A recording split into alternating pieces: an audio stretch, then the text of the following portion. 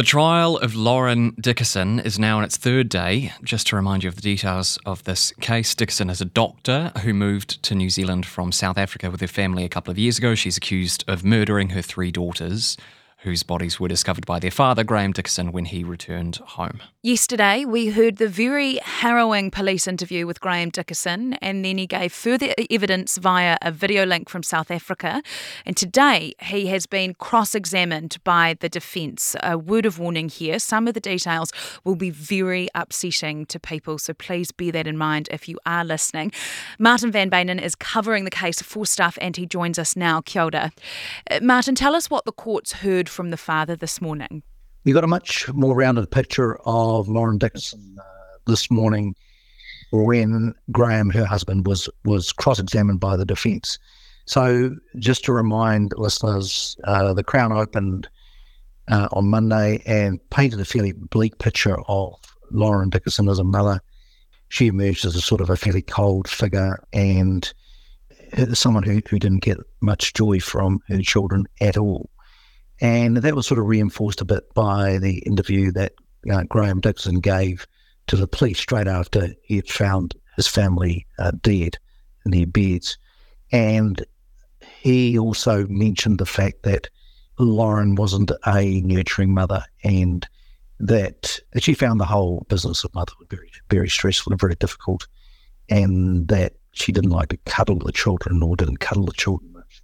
So that was pretty damaging stuff from those 2 days. But anyway, today, during the cross-examination, Graham began to explain those remarks, saying that they were made at a very confusing time in his life.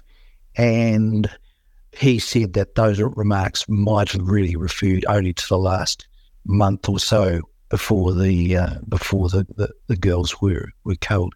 So then he was referred to text messages and other things. And Lauren comes out of that as a wonderful mother. In fact, some of the text messages to her, Graham refers to Lauren as a wonderful mother, the best of the best, and in a class of her own in terms of mothers. And you can see she really worked hard at being a mother. She was a super mum in many ways, doing lots of things with the kids, lots of fun things. Being meticulous about their care, being very concerned, but probably too concerned or over anxious about their safety and development. But yeah, and she was also caring about other people in her family and other families that had newborns. She would drop off the odd meal and that sort of thing.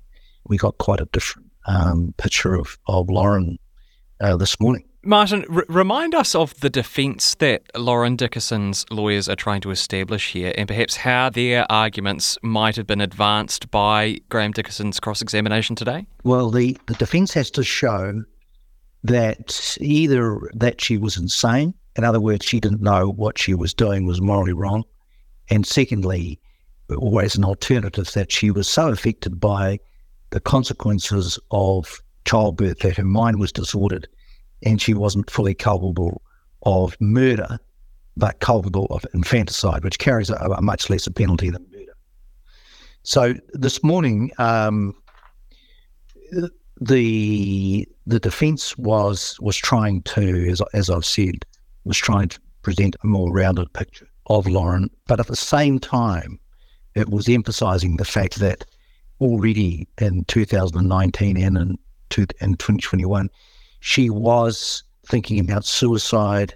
She was suffering from postpartum depression and really highlighting these early signs of mental illness and suicide that might have been misinterpreted by Graham as, just someone who was very tired and stressed out sort of thing. But so the defence was pointing to events which showed that she was really seriously ill at various points over the couple of years before the terrible events of September 2021. Martin, just while we have you here, do we have any idea of who else will be appearing before the court in this case? Well, I think there'll be up to 5 or 6 psychiatrists and psychologists will be appearing. So you've got, I think the Crown are calling it 1 or 2 psychiatrists, and the defence is calling a number of mental health experts. We have yet to see Lauren's interview with the police.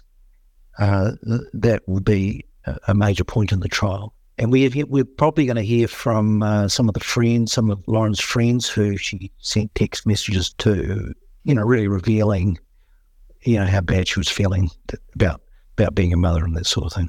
Martin, just finally on this and broadening it out a little bit, I have read some criticism of the reporting of this trial in some quarters, the idea that the granular detail that's being reported is, gratuitous and perverse and unnecessary.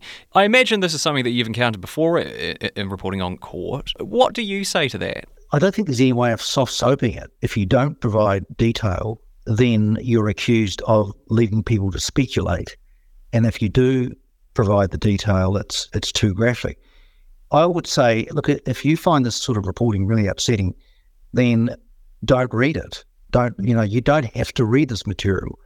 But I don't think we'll be doing our duty as reporters, as the eyes and ears of the public in court, by glossing over material or deciding to censor it or doing that sort of thing.